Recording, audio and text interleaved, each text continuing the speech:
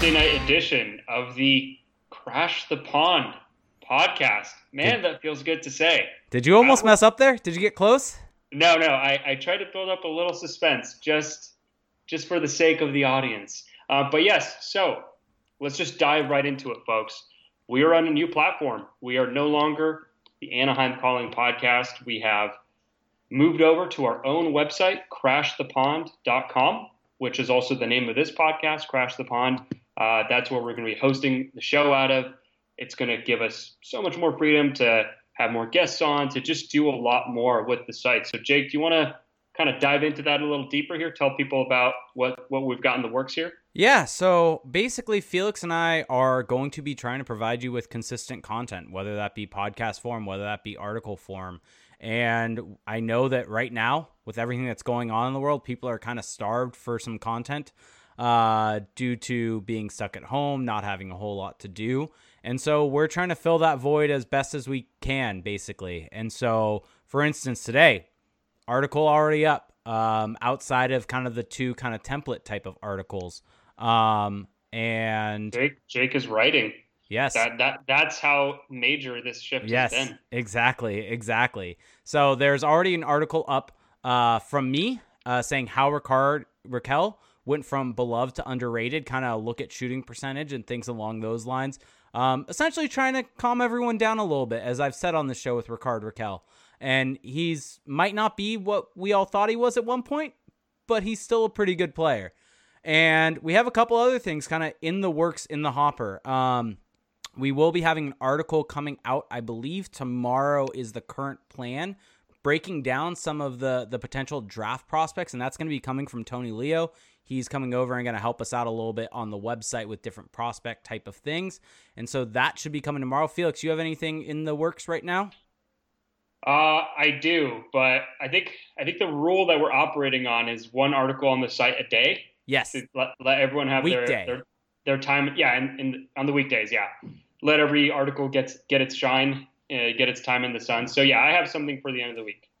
Yep. We are working on that. Yep. But yeah, sorry, go ahead. And I can also say that I believe if we kind of schedule this correctly, next Monday I'll probably have up some form of ranking.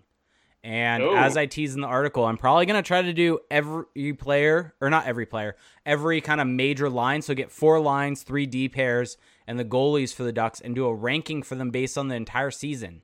And the topic that I'm going to do with it is wrestling pay-per-views from this past year. Man, we might have to make a rule. We might have to make a rule for the site. As I'm wearing an Orange Cassidy shirt. Yeah, all right. That's enough wrestling for the rest of the show. So, yes, we are very excited. Hit us up on Twitter. We made a Twitter profile at Crash the Pond.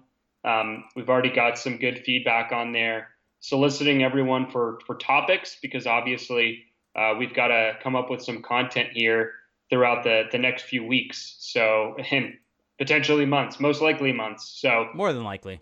Definitely. Again, that's at Crash the Pond on Twitter. Check us out there. Exciting times. This was a long time coming, but it kind of all happened really quickly last weekend. We just decided to pull the trigger, and here we are. Honestly, it was pretty seamless. I mean, I essentially had to do nothing. Jake did all the technical work, but yeah. You know, that's everyone not give Jake a pat on the back. That's not abnormal for this show. So yeah, it's the norm. it's the standard. Yeah, it is kind of funny how it happened, where it was legitimately you and I texting one night, and it was say, screw it, let's do it, let's pull the trigger, let's make this thing. And kind of over the span of a day or two, we had the entire website, kind of the bones of it built.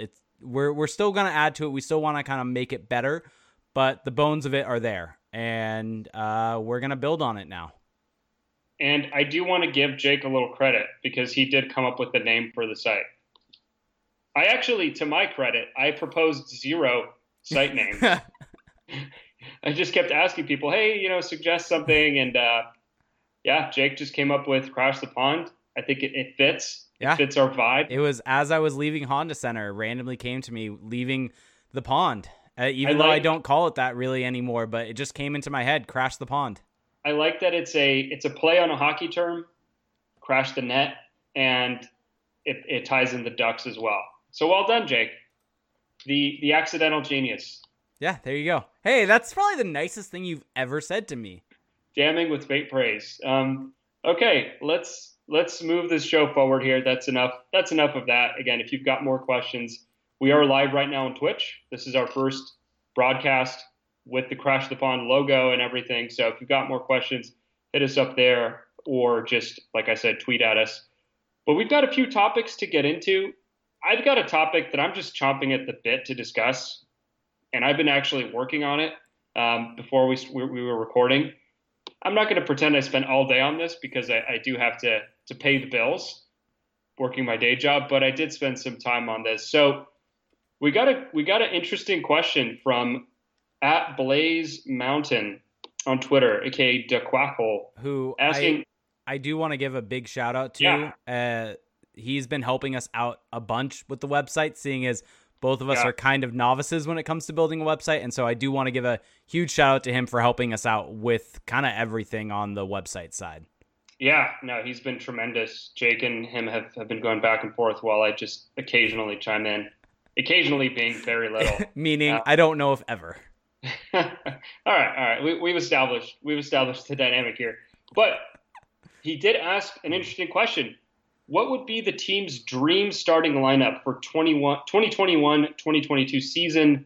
So not next season, but 2 years down the line. So there's two things I want to establish right off the top. Actually, there's three. So the first is that I couldn't really do dream starting lineup because that would involve other moves happening, and it's a little too far into the future to project moves. The second is that this will be after two critical things. This will be after the next expansion draft, hopefully, the next expansion draft for the new Seattle team, and Ryan Getzlaf will no longer be on his current contract. So those are things to note. And the third thing, so I have the lines set up. I came up with their lineup, and I'm basically just going to read off my lines, and Jake is going to react to them. So, Jake, are you prepared? I'm ready. I'm not paying attention to the chat right now. I'm done with the chat. Do you have your thinking cap on? I am. You've got a violent gentleman cap. I've got my Orange Cassidy shirt on, which means I'm ready to kind of sit here and say nothing. That's definitely not a thinking shirt. But anyway, and he also followed up to clarify who was on the unquestioned number one first line. So here we go. I have my lines here. First line. Actually, let's go fourth line and up. Let's just build a little suspense. Actually, it would probably make more sense to start with the first line. So I'm going to go that way. First line, I still have Rickard Rakell as this team's first line left winger in 2 years. Fair? You have him on the left side, not right side? Yeah, I do. Okay. I do. I think he's still on this team in 2 years. Yeah, so I'm not sure if there's any better option on the left-hand side, kind of off the top of my head. I still think that given who we figure is going to be on the roster at that point, he is still going to be the best option. So the only thing that could throw a loop in that is if somehow the Ducks get the first overall pick. Yes, and you're talking about this draft, I suppose. Yes. Okay. Yeah, that would Alexis Lafreniere would change a lot for this team. But so at that point, Rickard Rakell will be in a contract year. So we'll see if the Ducks are good or a playoff team in that season. Maybe they don't flip him at that deadline. We'll see. So I've got Rickard Rakell, my first line center. Now this is definitely speculative, but I'm willing to go this far. Trevor Zegras, first line center. He's the first Ducks prospect that I've seen in the last few years that looks like a true bona fide blue chip prospect that has been productive where he's played, that has stood out against his peers in major competitions. I feel he's a very safe bet to be this team's first line center in 2 years. Now, he is worthy of that title. I also think that there's not a lot of competition either. Yeah, I think that's without a doubt the right choice there for the first line in a couple years. So I've got Rakell and Zegras, and on my first line right wing, Jake, you're gonna love this. I have Troy Terry. Correct choice. Again, I do think that with Troy Terry, it's a bit like with Zegras, except he's obviously not the blue chip that Zegras is, but I think that he's probably going to be the best young and in his prime option at that point. He's already shown some growth this season, and I think that by then he's going to be a much more useful weapon for the Ducks team. And he's already shown that he's a good 5-on-5 player. And I think that his offensive toolkit is going to be a little more expanded by that time. He's only 22 years old, so by then he'll be right there in his mid prime. So I think he'll be at least a good enough first line right winger. Yeah, okay. That is the correct choice. So Raquel Zegras-Terry is my first line. Second line, again, going a little speculative here, I've got Max Comtois as my first line left winger. So this was a bit of a tough one because the Ducks actually do have a lot of competition on the left side. But I think that with Comtois, the way that he's been, standing out in San Diego this year, the way that I do think that he does project as a top 6 guy, I could see him making that leap in a couple of years because by then he'll be at least 23. Yeah. And I think that it's reasonable to think he could be a second line guy well, by then. By that point in time, he's a guy with a draft profile who's, it's a pretty high round pick. Not only that, but he's a guy that really impressed after being drafted, and people thought maybe he should have been a first rounder after that. So you would think that by the time he's 23, he should be on the second line for a team. 23 is right when you enter your prime production years. That's kind of when he needs to start getting to that point and being put in those positions. So even if he hadn't really produced to that level in prior seasons, I think that's the right call in terms of moving forward for the Ducks if he was on that line. And for our listeners who are very savvy with the salary cap, and that's all of our listeners, I'm sure, but for everyone who's thinking, okay, how's this going to work salary-wise? I didn't do that math so much because so much can change by then, but a lot of these guys are going to be off of their entry-level deals by then. But there will also be other deals coming off the books. So I kind of crunched all of that, and I feel comfortable with this.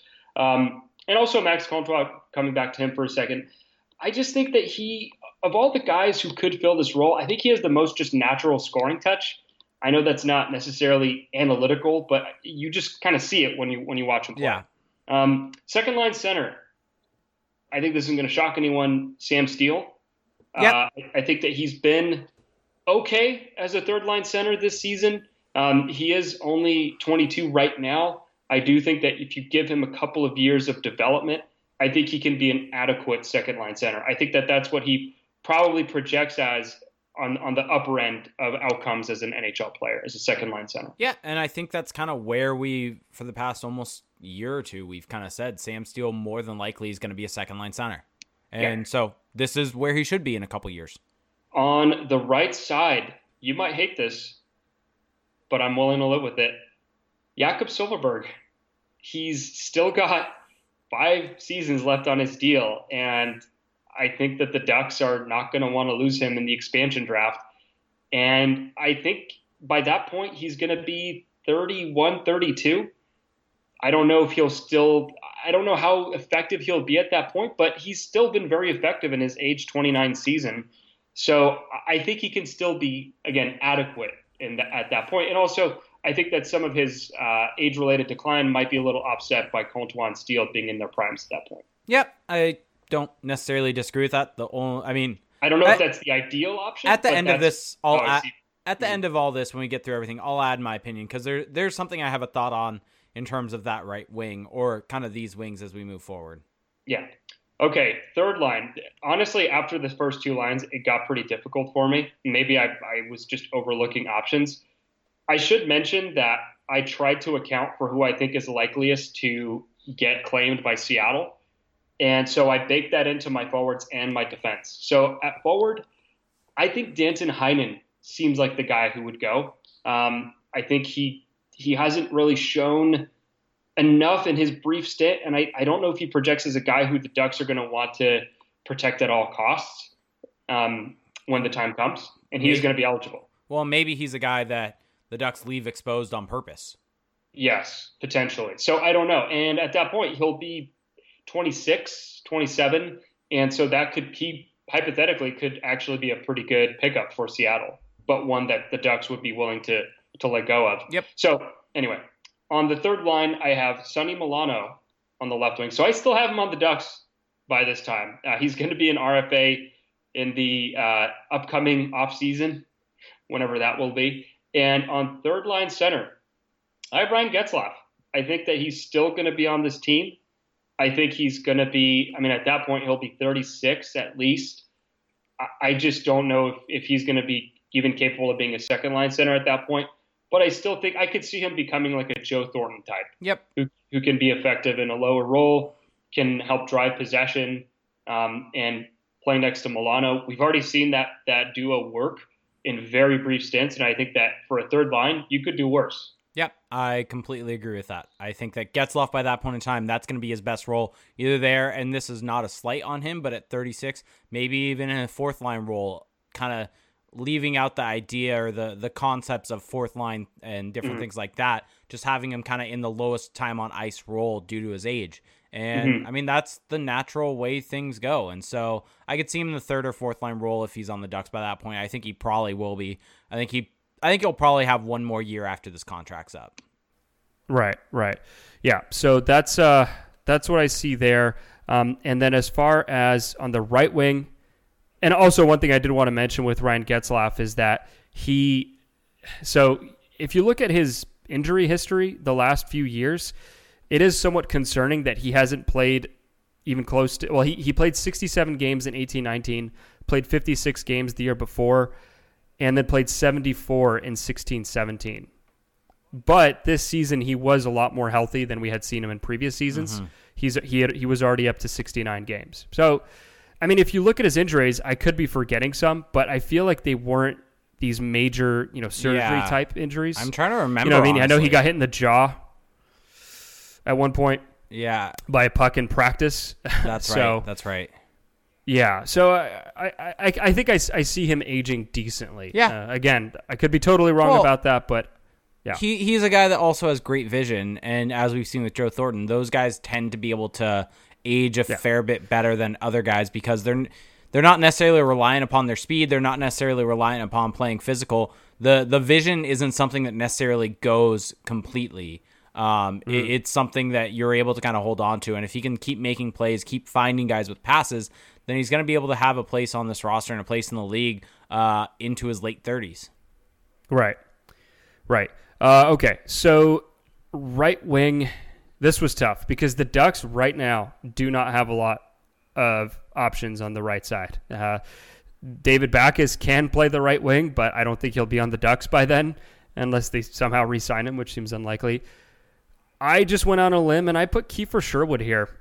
Here's my rationale. I know you're not the biggest Kiefer Sherwood believer. Yeah. And I think there's a reason to be skeptical, but I think he can fill that role maybe as a stopgap type guy. And I think he's shown enough in bits and pieces to at least be a serviceable third line player. And by that point, so right now he's 25. So by then he'll be right in his absolute prime.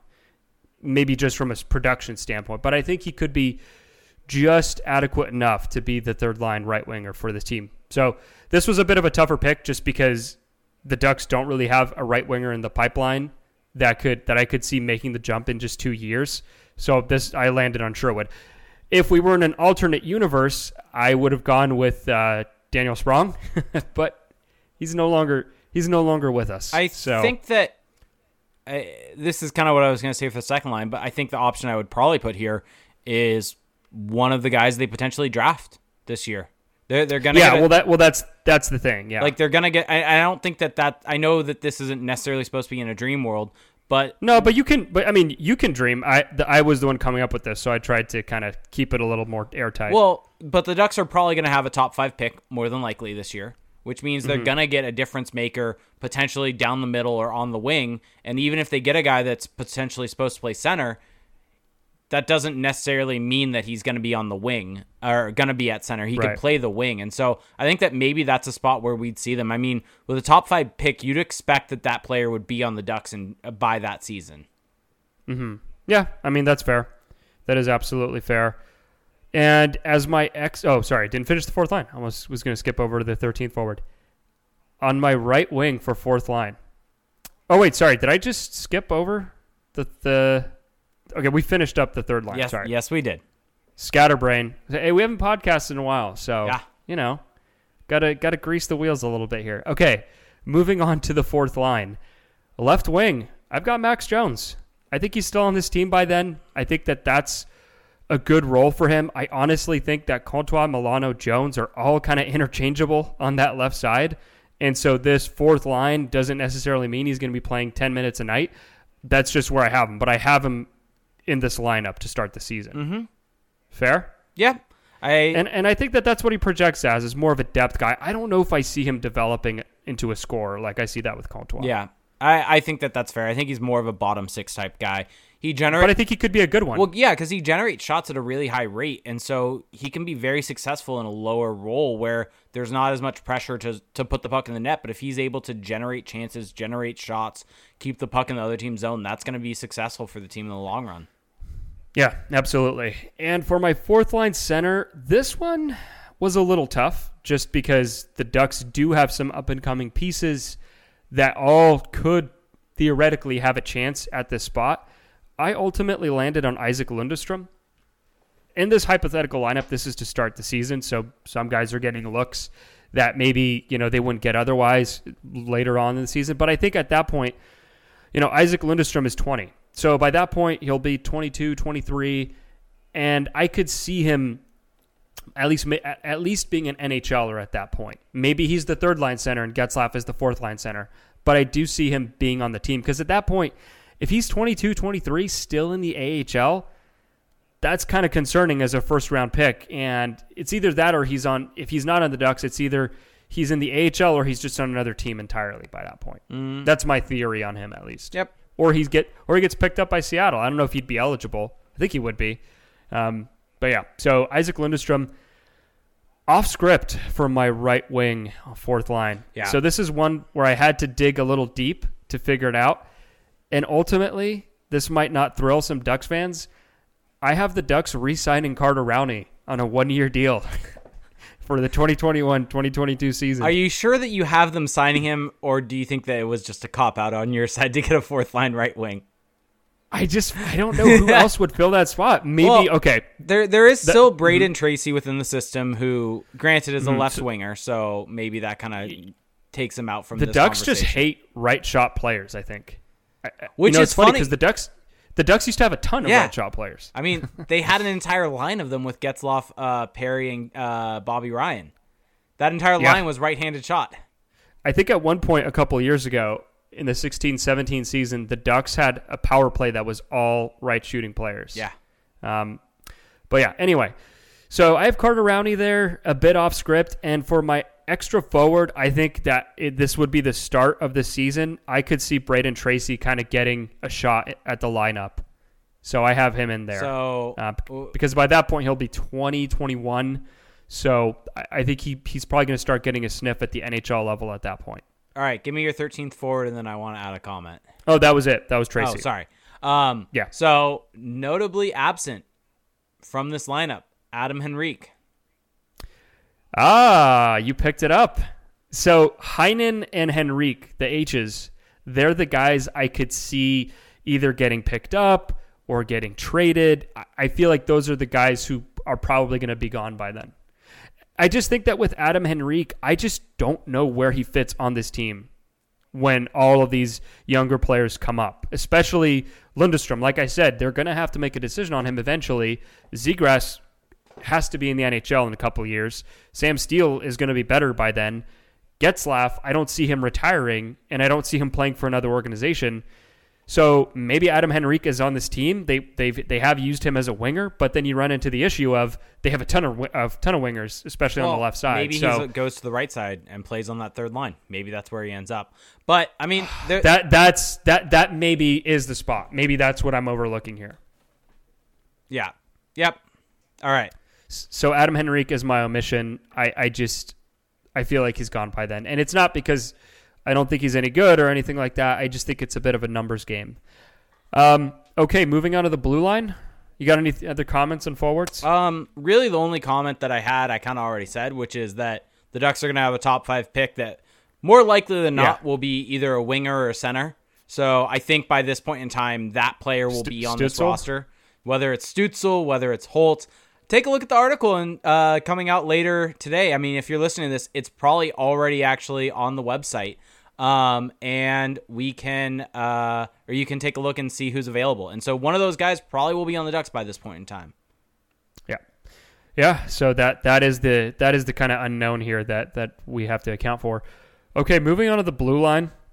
This is going to be a little less exciting than the forwards, but first pairing, I've still got Lindholm Manson. If the Ducks weren't to trade Manson this year, and if they don't at the upcoming draft, I think he's gone. When will they ever? I think he's gone at the draft. Maybe. Well, I mean, maybe if the draft happens.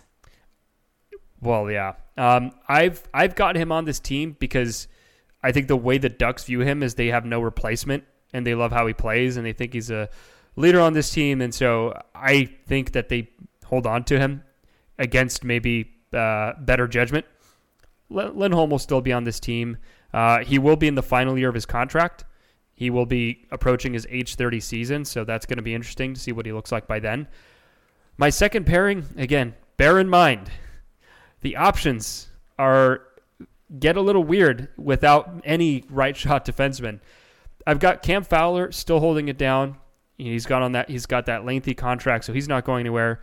And I've got Josh Mahura with him on the second pairing. I think that Mahura already showed quite a bit to me in the brief stint that he played with the Ducks this year. I don't really see that changing. I see him only getting better. By then, he's going to be square into his prime. He's going to be roughly 24. So, yeah, he's going to be good for them. Third pairing. This is a mishmash, a mashup of Swedish defensemen. I have Jacob Larson still on this team by then. Wow. That could be absolutely foolish. That could be just absolute folly. You are saying this? Well, think about it. He's an RFA after the season. Wait, so new podcast, new opinions on Jacob Larson? Well, let me clarify. This is not because I think Jacob Larson should be on this team. It's because I just think he's an RFA. He's probably going to get a 2 to 3 year deal. Maybe 3 might be pushing it. But I think that they're just going to keep him around because he's going to be a cheap third pairing guy who's homegrown. Dallas Eakins likes him. I'm just kind of throwing my hands up at this one. Bear in mind, this is not my ideal scenario. I'm just saying that's what I see happening. You don't see there being a different guy on the left side taking a spot? Well, so I'm getting to that. Okay. On the right side for the third pairing, out of absolute left field, I have Joel Persson as the right shot D on the third pairing. Now, hear me out on this. The Ducks traded for him just out of the absolute blue at the trade deadline from the Edmonton Oilers for a couple picks, I believe, and it made absolutely no sense why they went out and got him, but he is a right shot D. He is Swedish. Just putting that out there because that seems to be a thing that the Ducks covet, especially on the blue line. And he did play a bit in the NHL this season after coming over from Sweden. I think he's going to be an NHL player at some point, and I think that that's probably what the Ducks have in mind for him. So I have him in this rotation. And then as my 7th D, although he shouldn't be the 7th D, I have Christian Djoos. He's still going to be on this team. He should probably be in that spot ahead of Larson, but I think that they're probably going to be rotating. But yeah, Christian Djoos is in there for me. So thoughts on my blue line, on my Franken blue line? No Brendan Gooley, although you've made it clear that you think they probably are going to move on for Brendan Gooley at some point in time prior to this. Yes, Gooley is essentially my Danton Heinen of the blue line. He's the guy who I could see them finding a way to move on from in the expansion draft situation or just in the future. No Axel Anderson. Is that just opening the wound back up for you? A little bit. The Andre Kasha trade? I saw that name and I just had to throw it out there. No Henry Thrun. I think he's in the AHL at this point or still in college. Yeah, I think he's probably still in college by that point in time, but want to throw his name in there. Yeah, so I think it's a decent group, especially if Djoos is getting more minutes than Larson. There's your Larson swipe. Yeah, meeting my quota. I think the issue with, here's my issue with kind of doing this right now. The issue with this is I think the Ducks are going to make a fair amount of moves, which could completely reshape the roster, and so. We're working under the assumption that guys are getting moved, but not even thinking about what they're going to get back in return.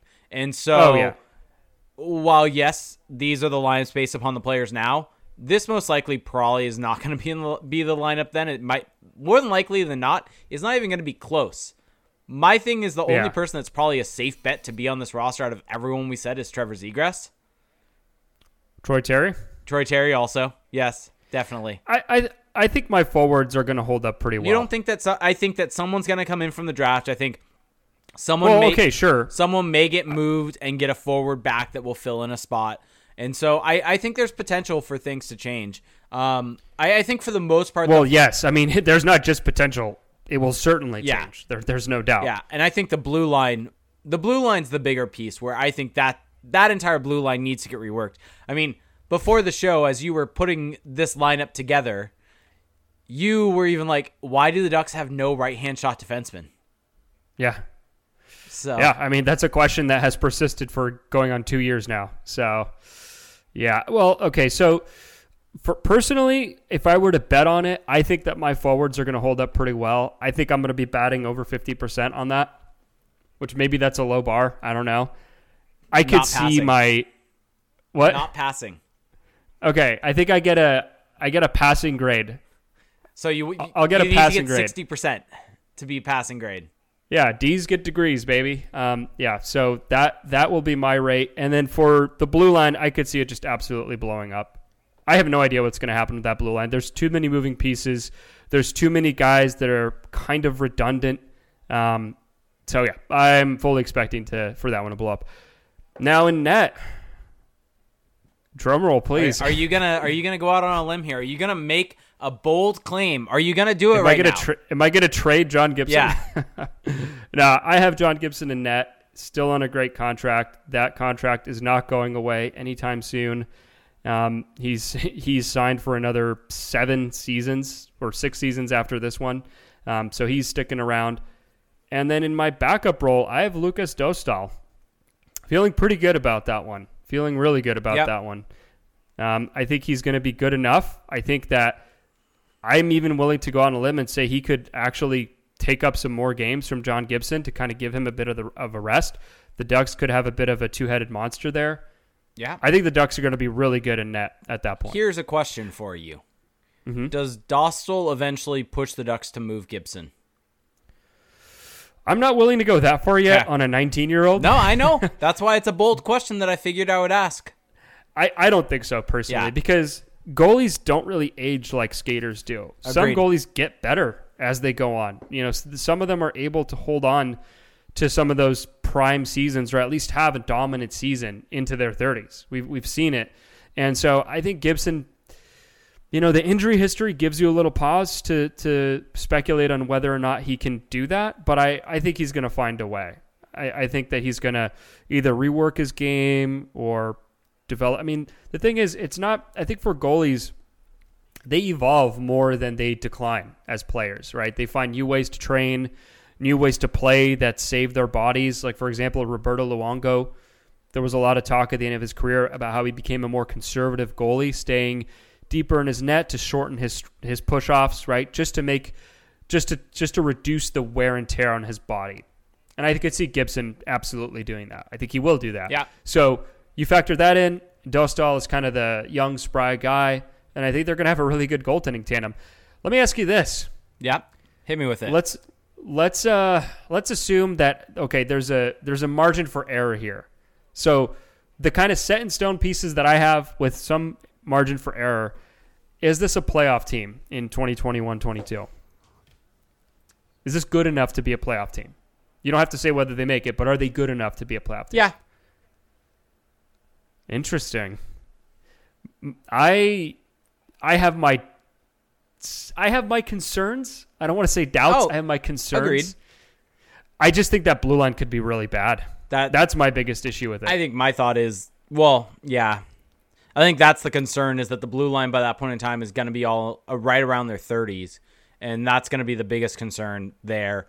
But I think that the forward group is pretty solid. It's going to be good. It's going to be. I think they're going to have. They could be. I could see them being a kind of high scoring. They could be a fun team. Yeah. They could be not as high scoring as the Maple Leafs, but in that same vein. Yeah, they could be an offensively oriented team that plays an up tempo style. Yeah. a lot like the team we thought they would be this year, except with the personnel to actually do it.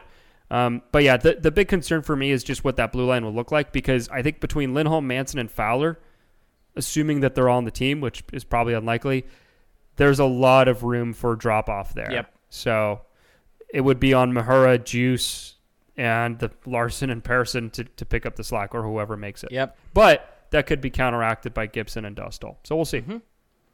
Okay, well, that was a fun little exercise. Yes. I'm glad we did that. Yes. That got the wheels turning. It feels good to think about hockey and salary caps and roster construction. And get your brain off of coronavirus? Yes. It feels good. All right, so moving on. Now here comes the fun stuff that I had planned for this show. No, it's not wrestling. Sorry, people out there. Wow, what are you saying? That wasn't fun? No, that's not what I'm saying at all. No, so one of the big things going on right now is people are trying to speculate on kind of how the playoffs are going to be when they come back. So this year's NHL playoffs. No one really kind of knows when the NHL is going to be back. The NHL doesn't even know when it's going to be back. No one knows when society is going to be back to normal. Yeah. So and there was and these two things are intertwined. There was even an article, I believe, on the NHL's website today with a medical professional basically saying it may be a while before they come back. But I think a really interesting thing is the format of when they do come back. How are they going to do it? Because the simple thing to do is just cut off the playoffs, have the same format, do it by points percentage. You don't play the rest of the regular season. I think the idea, I mentioned, I think on the last show, that they were probably going to try to get in the regular season, but more likely than not, it's not going to happen. I now don't think it makes any sense to play the rest of the regular season. It's not going to be possible because I think that they don't want to cut into the next season. Yeah, and it doesn't make sense to cut into the next season. And so I think going straight into the playoffs makes sense. And the other hard thing is, if you do play the regular season games, and we'll get into this a little bit more later, but how do you get fans in the building if it's a team that let's work under the assumption that they're going to bring fans back into the building, which also may not be possible by that point in time when they're able to play. But assuming they can get fans in the building, how do you get fans in the building for a bad team? After all of this, to spend someone's hard-earned money after a situation like what's going on right now, how does someone in Detroit spend their money to go to a Red Wings game when there's nothing going on? They're just playing out the string. They're already eliminated from the playoffs. They're not even in it. So I think if you do come back, you got to go straight into the playoffs. You do it by points percentage, make it nice, clean, and easy. But I do think that you do need to make some changes to the playoffs. I think you need to add 2 teams, because the issue with doing pure points percentage is, if you look at the current... You're thinking add 2 teams to correct for the wild card uncertainty? Yes. I think you add 2 teams to each conference to make up for the wild card uncertainty.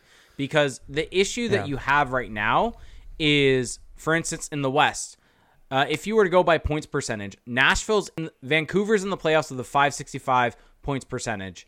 Nashville in the Pacific, that is. In the wild card, the first wild card is Nashville with 565, Calgary at 564. Then the first team out is Winnipeg at 563, and then Minnesota's a little bit further back at 558.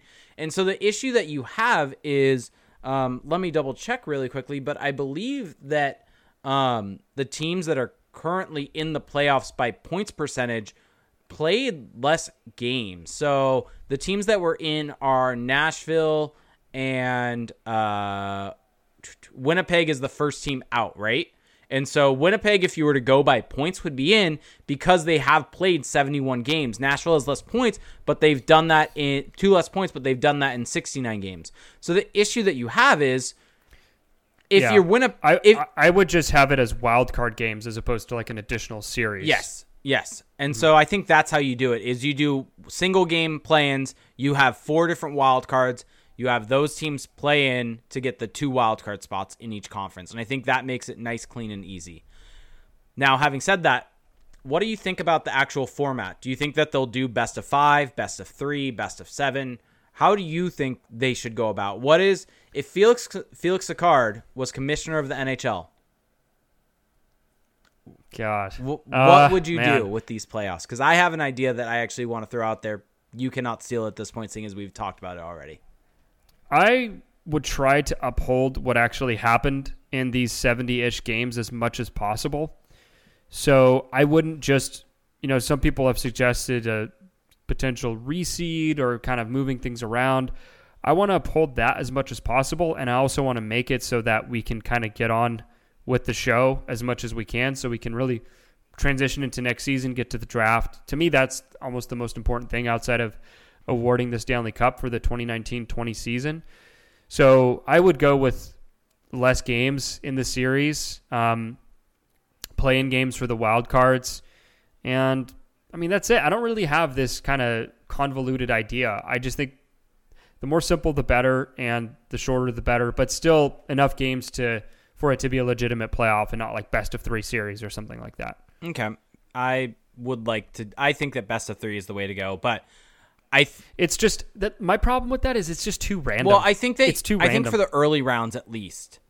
Although to be fair, it's random best already. Of 3's.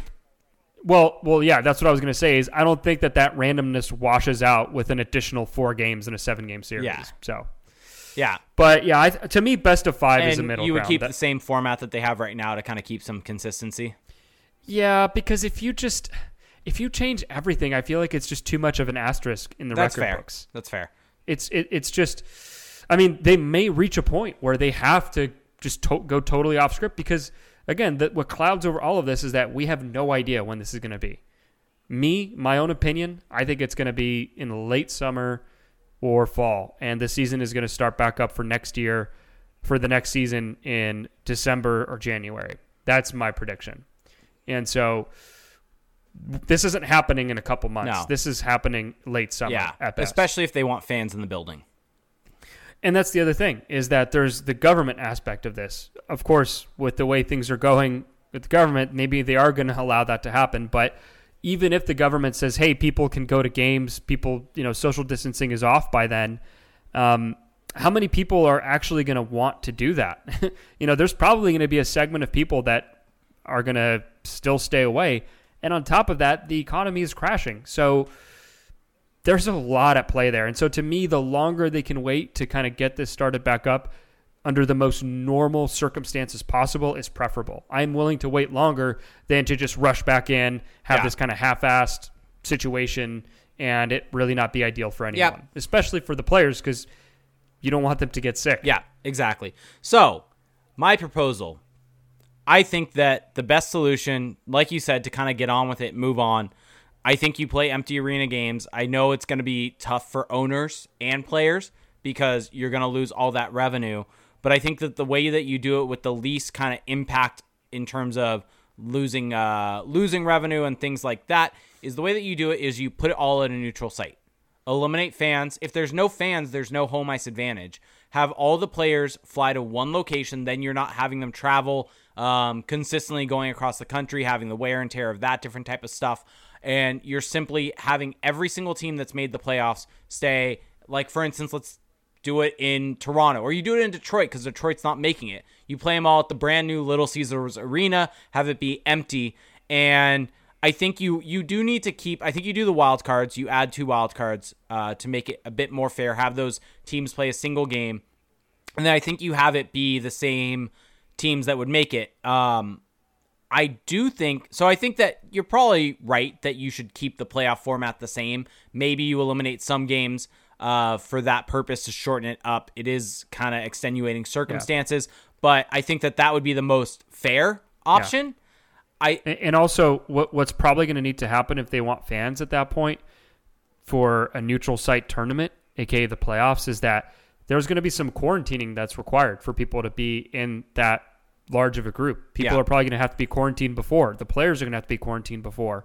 So there's just being the NHL, being anyone running a pro sports league right now, it sounds pretty stressful. Yeah. But I think that what I think would be more, there's 2 options that I think would be fun. One of them is just simply going 1 through 16. All the teams make, or the teams that make it are based upon conference, things like that. So the regular season still mattered. And then you just reseed 1 through 16. Just have it almost be like March Madness. Yeah, I really hope they don't do something like that. Have it be like March Madness. Have 3 games in a day at the same arena. I mean that part would be fun. Yeah, exactly. That part would be fun. The ice would be terrible, but the ice is already terrible in the playoffs anyway. Yeah, my only thing is I just don't want to see these drastic changes in the format because of just the consistency factor. If we're going to change the playoff format, I would prefer it be done before a season started because, and this is something we're going to get to with the draft lottery, so I'll save it, but I would just rather see that be done before the season. Okay. That kind of change. All right, so now that we've kind of run through different playoff formats, I mean, I think the most likely option is what you mentioned as being you add the 2 wild cards and you keep the same format. Because realistically, that's all you really need to account for. There's not this huge playoff race in either conference. If you look at the East right now, as things stand, or I guess stood at this point, you can probably use the past tense. Realistically, there's about 3 teams on the outside that could potentially make it. And it's the same thing with the West pretty much. So, and actually the West, that number's probably down to 2. So some type of play-in game is fine. And you could probably pick up those teams and just have them play out some kind of little bracket. Yep. All right. And so the big news from today, actually, there were 2 kind of things. The first thing was, basically, the NHL announced that the awards and the draft and the draft lottery are all getting pushed. They're not going to be on the dates that were planned. And so those are not going to be happening now on those same dates. They'll be moved. But the interesting thing actually came in a Craig Custance article where he actually mentioned that, so majority of the teams are on board with just doing points percentage. If you add more teams into the playoffs, you essentially just adjust the odds accordingly. So every team would get better odds to win the draft lottery, essentially. If you were to do, say, a 24-team playoff format like what's been thrown out there by some teams. But the interesting thing, and I have some thoughts on it, and I want to get your thoughts on it, is Custance said, according to an NHL source, at least one team has submitted a lottery proposal that would include a tournament in which lottery teams play for the first overall pick. Lottery teams. Okay. Yeah, lottery teams. So this isn't everybody. No, it's not everyone. Just lottery teams play for the first overall pick. And I would assume the thought process there, and it makes sense from an NHL team to want this outside of just wanting their team to be able to try to win the pick, but it gets fans in the building because if you're a fan of a team not in the playoffs, this is its own mini playoffs. So by lottery team, are we considering this one of the 14 teams that wouldn't make the playoffs, or like a legitimately bad team? It depends. Right now? So it depends on how they do the playoffs, but it would be a team Well, I'm just curious which was the team, because a team like, let's say, Florida or Montreal or even maybe a Buffalo or Arizona would probably advocate for a tournament like this more than maybe Ottawa or Detroit or San Jose, who were absolutely dreadful in the regular season. Well, San Jose doesn't even own their own pick, which is also a whole nother concern. Well, that's another problem. Yeah, that's another issue. So, but and the other issue. So let me add this. So this is from the article. Without knowing the exact details of the proposal, there would have to be some assurances for teams at the bottom of the standings that their odds of winning a lottery tournament resemble the odds of winning the lottery drawing now. That would mean home games for Ottawa and Detroit with a fairly easy path to the championship, and likewise a bubble team to have to go on an all-time run to win the lottery.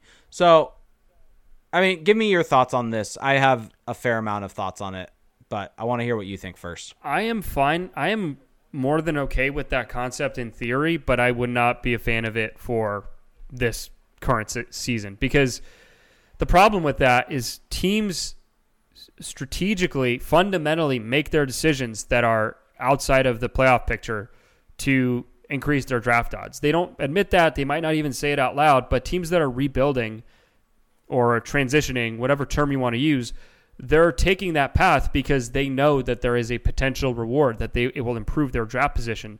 So to completely throw that out and make this into a tournament format in the same season, although it would be entertaining as hell, I just don't think that that is really fair to those teams who have made those decisions.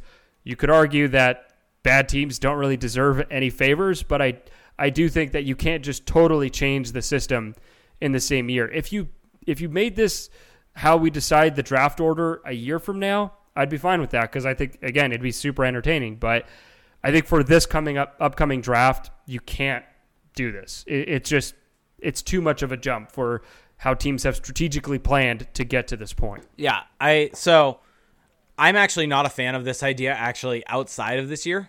I think it's obviously interesting, but I think that it would be fun. It's definitely fun. I think there are flaws with it, which is Detroit is not a good team. They're not a good team at all. Anything can happen in a tournament. But my point is, how do you give them an easy path? No matter what, they're going to have to play another team. Right? Yeah. Well, yeah. Ultimately, it's still a little weird. Yeah. Although you could argue that having a tournament like that would still, it would act as another way to de-incentivize being bad for the sake of improving your draft position. Here's the other issue with it, and this is kind of the big thing, and this is the bucket of cold water over this idea. Why would players try in this tournament? Well, I mean, I'm sure that the teams could. I mean, this could create new incentives in their contracts. Maybe. Because obviously, if the team is good, just like they do for playoffs, well, I don't know if there's incentives built in for playoff performance, but essentially, it would really benefit teams to do well in this tournament, right? Yeah. And so that would affect a player's contract, whether directly or indirectly. So players always have a reason to try, right? I mean, you hear players say this in interviews, but if you're not trying for your own team, you're trying for the scouts, you're trying for whoever's evaluating you. So I don't really buy that they wouldn't try. Well, I mean, it's not playing for the Stanley Cup, that's for sure. But they are still they are still helping their club's future, although it would be a little strange playing for your team to go get someone who might replace That is you. exactly the issue. That is 100% the issue is you are trying to play for your team to potentially go get a replacement for you. Yeah, but how many of those guys are actually going to be on the team during the life of that specific player's contract?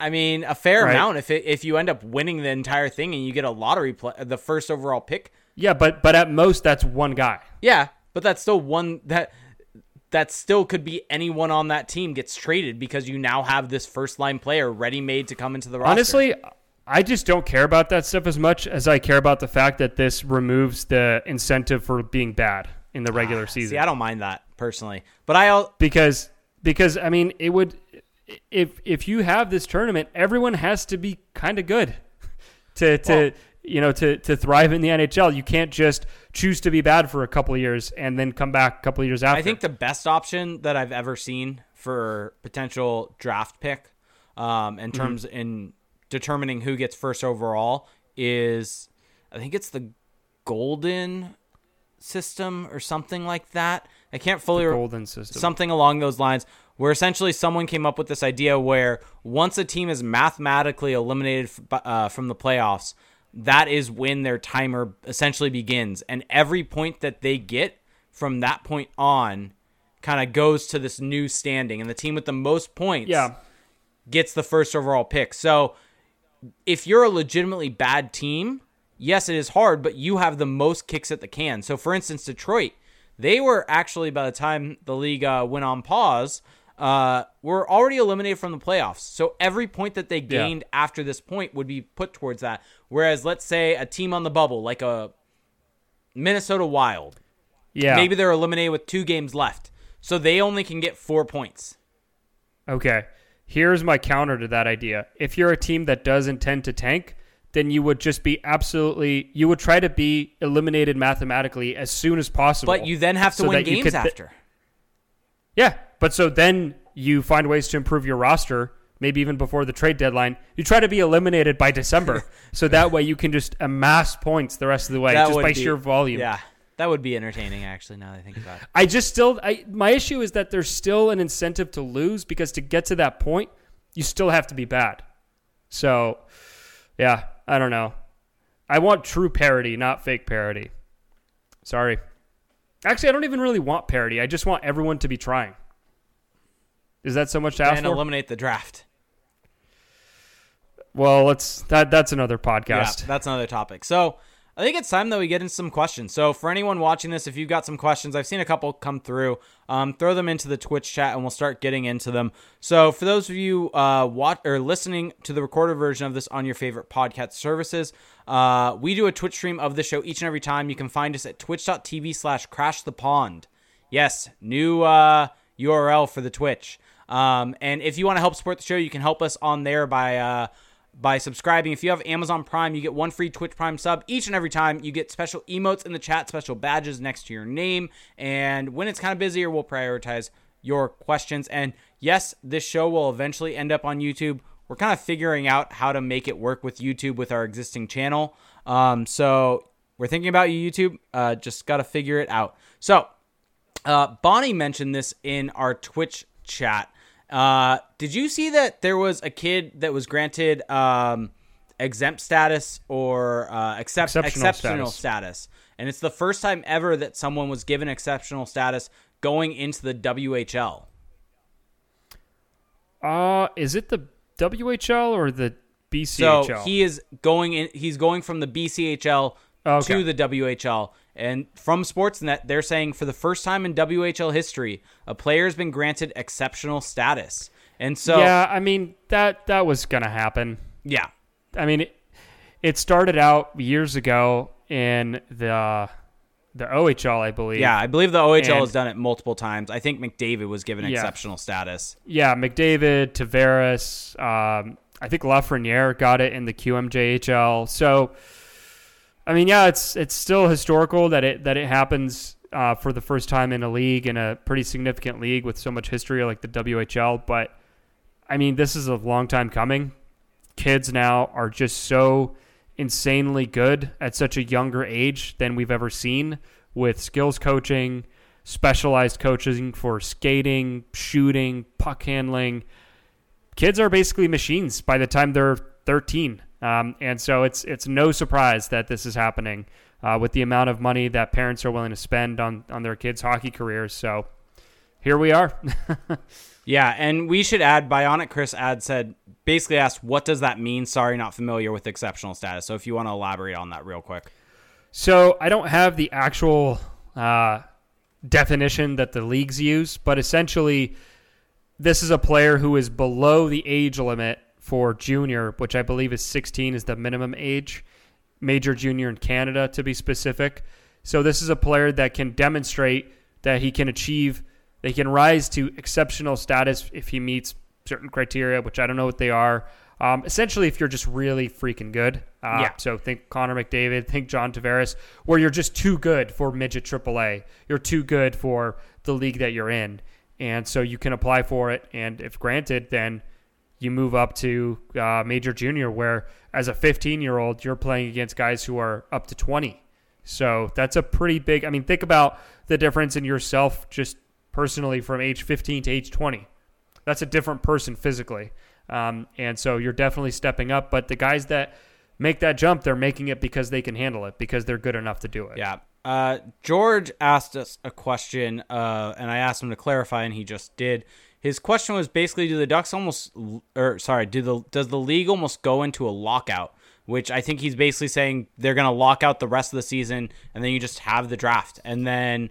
So that's just saying, will the season get canceled? Yeah, basically, will the season get canceled? The KHL canceled their season. The ECHL canceled their season. The ECHL is more of a financial thing. Yeah. But I think that with the KHL canceling is pretty surprising to me, because they were still having playoffs as recently as like 2 weeks ago. They were planning on it, and then it never happened. Well, then a bunch of teams opted out, and they realized, oh, yeah, this is probably a terrible idea. Yeah. To me, the possibility that the NHL cancels the season is definitely greater than zero, and probably a lot higher than people think. So, yeah, that's definitely in play.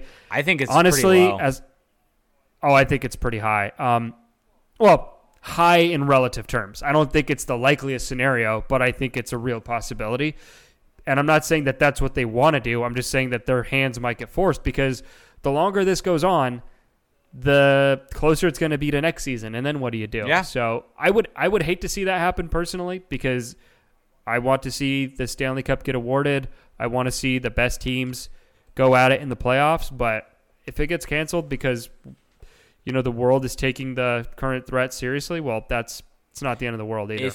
And this is, I think I want to echo what you just said. But if you're a GM that decided to go for it at the deadline and the season gets canceled, how mad would you be? I think that someone in that position would probably be really mad at the league, and then probably in a few weeks would cool off and realize it's the right decision. There's absolutely nothing I could do. Yeah. There is no way I could have seen this coming. I made the right call with my trades. Yeah. So, and really, how many teams this year at the deadline totally mortgaged the future to go for it? I don't think there's that many. No. Some did go for it, but you didn't see like a Columbus. Yeah, right? That's true. Mm-hmm. Yeah. So, Columbus of last year for reference. And then I guess the only other thing I briefly want to touch on is Eric Stevens had a really good Trevor Zegras article come out. And so I'll be really curious if the NHL does come back, what this means for the AHL. If the AHL goes into a playoffs also and kind of follows suit with the NHL going on points percentage. And if that does happen, does Trevor Zegras sign and get in some games? Alex Turcotte had actually, right before the league shut down, had signed his NHL contract and was going to. He was going to play. He was going to play. He was going to play in Ontario, and so was Zegras getting ready to follow suit once BU was eliminated from a potential national championship tournament. Who knows? There's no way of really knowing. It almost seems from the quotes in the article that he's kind of determined to go straight to the Ducks. He doesn't really want to go back, but it's not a guarantee. So we'll see. It would not be shocking to me if he signs and plays for the Gulls if there is an AHL playoff, though. Yeah, man. It's so hard to even think about right now. Completely. But it's not. I feel like we're. It's not pointless to do it because these are things that do have to be considered as far as the playoffs. But yeah, I do think just overall, Zegras' next move is going to be the NHL or pro hockey. And I think I feel like he's less likely to go back. And I think it's a good light at the end of the tunnel for Ducks fans. If the AHL's playoffs do happen, I think more likely than not, Trevor Zegras will be on that San Diego Gulls team, which will be really exciting. And I think you and I will probably be watching every Gulls playoff game if that is the case. Well, if Zegras, so once Zegras is in the system, at the NHL level, he's probably their best young player since Getzlaf and Perry. Since Bobby Ryan. Yeah, I mean, Bobby Ryan was drafted number 2. Second overall? Yeah, number 2 overall. Yeah. Do we think he would go number 2 in a redraft? Maybe. Real quick, Bionic Chris had this interesting question. I want to take a quick look. He said, where do you see Trevor Zegras right now, skill-wise, compared to Troy Terry at that same age? So that's an interesting question. He's definitely way more skilled, and I wanted to just quickly bring up. So Troy Terry in his first year at the University of Denver put up 22 points in 41 games. Trevor Zegras, on the other hand, and I'm looking it up to get the exact number correct, but he was over a point per game for Boston University. He was at 36 points in 33 games during his time at Boston University this past year. So it's actually pretty ideal that they both played college hockey because it makes the comparison a little cleaner. Yeah, different conferences, but still same kind of general format. So it's a good comparison to make, or good. You can make the comparison and really see how high level of skill Trevor Zegras had. And I should add that Boston University wasn't necessarily a great team this year. They were kind of middle of the road. And so I think that even makes it more impressive what he was able to do. Because if you were to I've looked at the points of the different lines, because when they were playing, someone would tweet out the different lines that they had. The line that he was on just had so many more points than any other line on the team. And it was noticeable. So really exciting stuff, at least on that front for the Ducks moving forward. So I think that's going to do it, though, for tonight. First time for Crash the Pond. The maiden voyage. Well, for today, I'm going to plug a couple things. The main one is check out our website, crashthepond.com. That is our home. We're not going anywhere. We had a safe landing from the transition, so check that out. If you haven't found us on Twitter yet, it's at Crash the Pond. We're going to have articles up Monday through Friday. We're going to have the podcast weekly, and we're an open book. So if you have suggestions, if you have something you want to see discussed in these times where we're trying to give you as much content as we can, let us know. That's going to help. So check that out. Jake is on Twitter at ReindeerGames91. I'm on Twitter at Felix_Sicard. If you love what we do here, if you want to support us further, go to our Patreon page, which the URL has been changed. Yes. If I'm not mistaken. Yes. Okay. So patreon.com/crashthepond. That is our new home on Patreon. Well, it's the same home, but with a different name, different branding.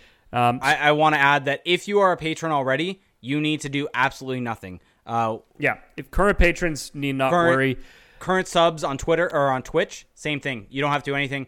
If you, as you probably know if you're listening to this, if you are subscribed to us on Apple Podcasts, you do not have to do anything to keep listening. You may have noticed it looks a little different now. We're still figuring out everything else. Spotify, we're in the process of figuring out still. YouTube, figuring out. But if you're a patron, if you're a Twitch subscriber, if you listen to us on Apple Podcasts or anything that kind of pulls from Apple Podcasts, you will be good to go moving forward. Yes. So, so for $1 a month, you get access to our patrons-only Discord chat. And that is something that we're kind of figuring out right now, what that's going to look like. That was during regular season times. That is where we have our live in-game chat. So when the Ducks play on weeknights in Pacific Standard Time, we have a live in-game chat. And it's a lot of fun, really productive discussion. It's a lot of banter too. So that's for $1 a month. And in the next few months, we're going to figure out what we're going to do with that. And then for $5 a month, you get access to that, and you also get access to 2 additional bonus episodes a month from us. This is where we go a little more off script. You know, we talk about the Ducks obviously still, but we go a little more into the NHL at large. We sometimes do wrestling. We're a little all over the place there, but it's a lot of fun. If you enjoy maybe the lighter side of this show, the banter, then I think that one is going to be a lot of fun for you. That's at patreon.com/crashthepond. We are on YouTube, Spotify, Stitcher. That is being sorted out. We will have a more specific link for you in the following days and episodes. But for now, Patreon and Twitter, and as well as the website, those are the ones to lock in on if you do want to support us. And of course, if you've been a longtime listener of the show, and maybe you haven't voiced your opinion yet, we would really appreciate if you left a review on Apple Podcasts. That is a way to support us that goes a long way in a permanent way, and that doesn't cost anything to you outside of maybe a couple minutes of your time. We love hearing from you guys, and like I said, those reviews really do go a long way. So on that note, we're going to wrap it up for the first Crash the Pond podcast episode. We hope you enjoyed the show, and we will be back next week to talk about whatever else we find to discuss Ducks related. We will talk to you then. Bye.